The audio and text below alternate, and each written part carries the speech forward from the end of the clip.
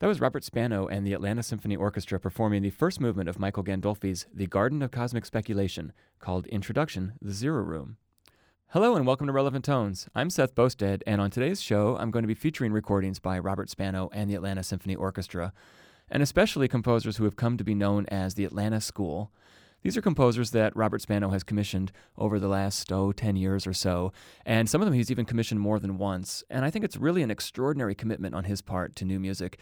Not only is he providing this amazing place for composers to express themselves and to create anything that they want, he doesn't put any limitations on them, but he's also performing the pieces more than once. He records most of them. Many of these composers have actually been in residence with the symphony, and whenever possible, the composers are always present at the world premiere. This represents an extraordinary commitment on the part of Robert Spano and the Atlanta Symphony Orchestra, and well deserving of shining a spotlight on. Let's return now to Michael Gandolfi's The Garden of Cosmic Speculation, which we opened the program with. We're going to hear the next two movements in a row, Soliton Waves, and then Interlude, The Snail and the Poetics of Going Slow. And perhaps you're wondering what that means, what a soliton wave is. So I should tell you, first of all, that the Garden of Cosmic Speculation is actually a real place. From the program notes, we read that it is a 30-acre private garden in the Borders area of Scotland, created by architect and architectural critic Charles Jenks. It is a joining of terrestrial nature with fundamental concepts of modern physics. So each of the movements refers to something from modern physics. The soliton wave, for example, is a wave that can move without changing shape. So let's have a listen now to these two movements of The Garden of Cosmic Speculation by Michael Gandolfi, performed for us by Robert Spano and the Atlanta Symphony Orchestra.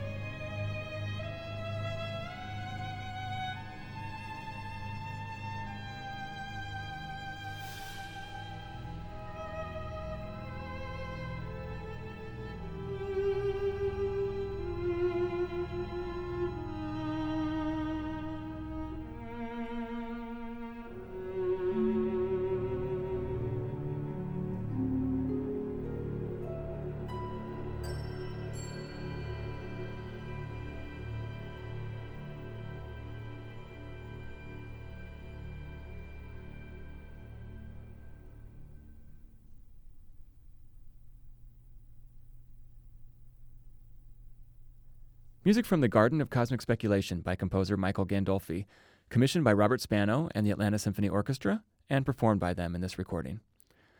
We're featuring music commissioned by Robert Spano and the Atlanta Symphony Orchestra on today's Relevant Tones, and I'm going to turn now to composer Christopher Theophanitis and a piece that was commissioned by Robert Spano in 2004 called The Here and Now.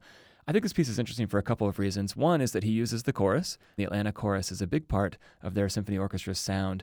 And so here's a composer who is utilizing that wonderful chorus. And the text that he's set is by the 13th century mystic and poet Jalal ad-Din Rumi. And while Rumi is just wonderful, if you know his poetry, it's provided so much inspiration for artists throughout the centuries that I was very drawn to that. But also, I was reading about in the program notes, and Theophanitis says that originally Spano asked him to compose a 10 to 12 minute work, but he was so inspired by the poetry that the piece ballooned up and became a much larger piece. And he went back to Spano and said, "Is this okay?" And there's a lot of reasons that could have been difficult for rehearsal time. They were planning to record it. There's a lot of different reasons that could have been a sticky wicket.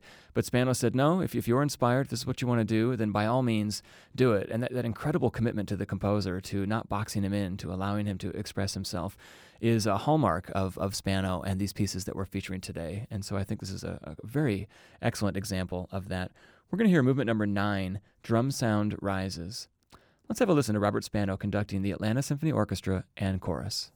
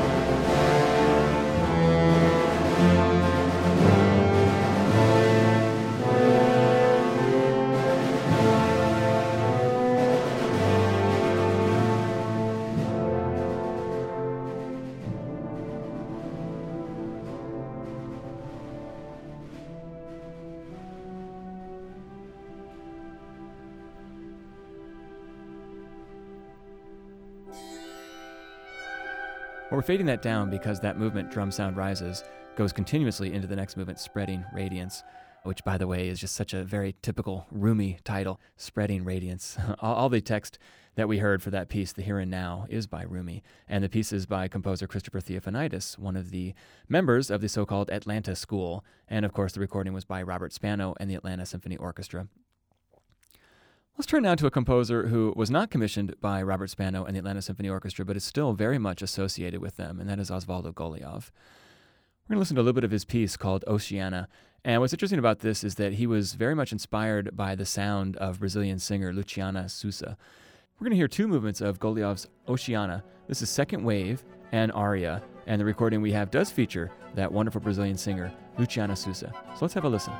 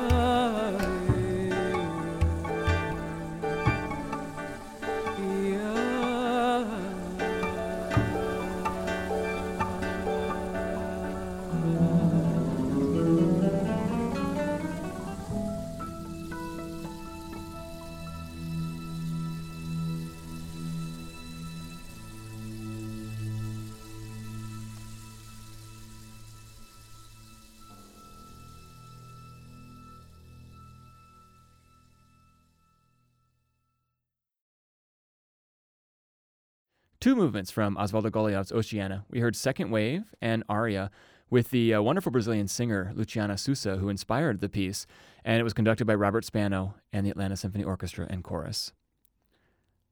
You're listening to Relevant Tones, a show featuring the music of contemporary composers. On today's show, we're featuring music by the Atlanta School, composers who were commissioned by Robert Spano and the Atlanta Symphony Orchestra, or who are associated with the symphony. For more information about Relevant Tones, you can find us on Facebook or on our website, relevanttones.com.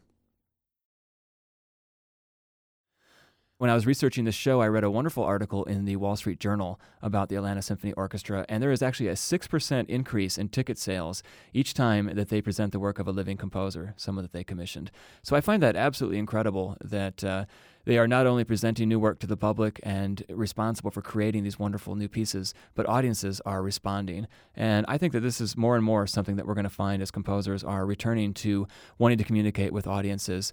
And there's an immediacy to it where you can meet the composer after the concert that I think is really relevant. And as we try to portray classical music as a living tradition, well, I think it's going to become indispensable.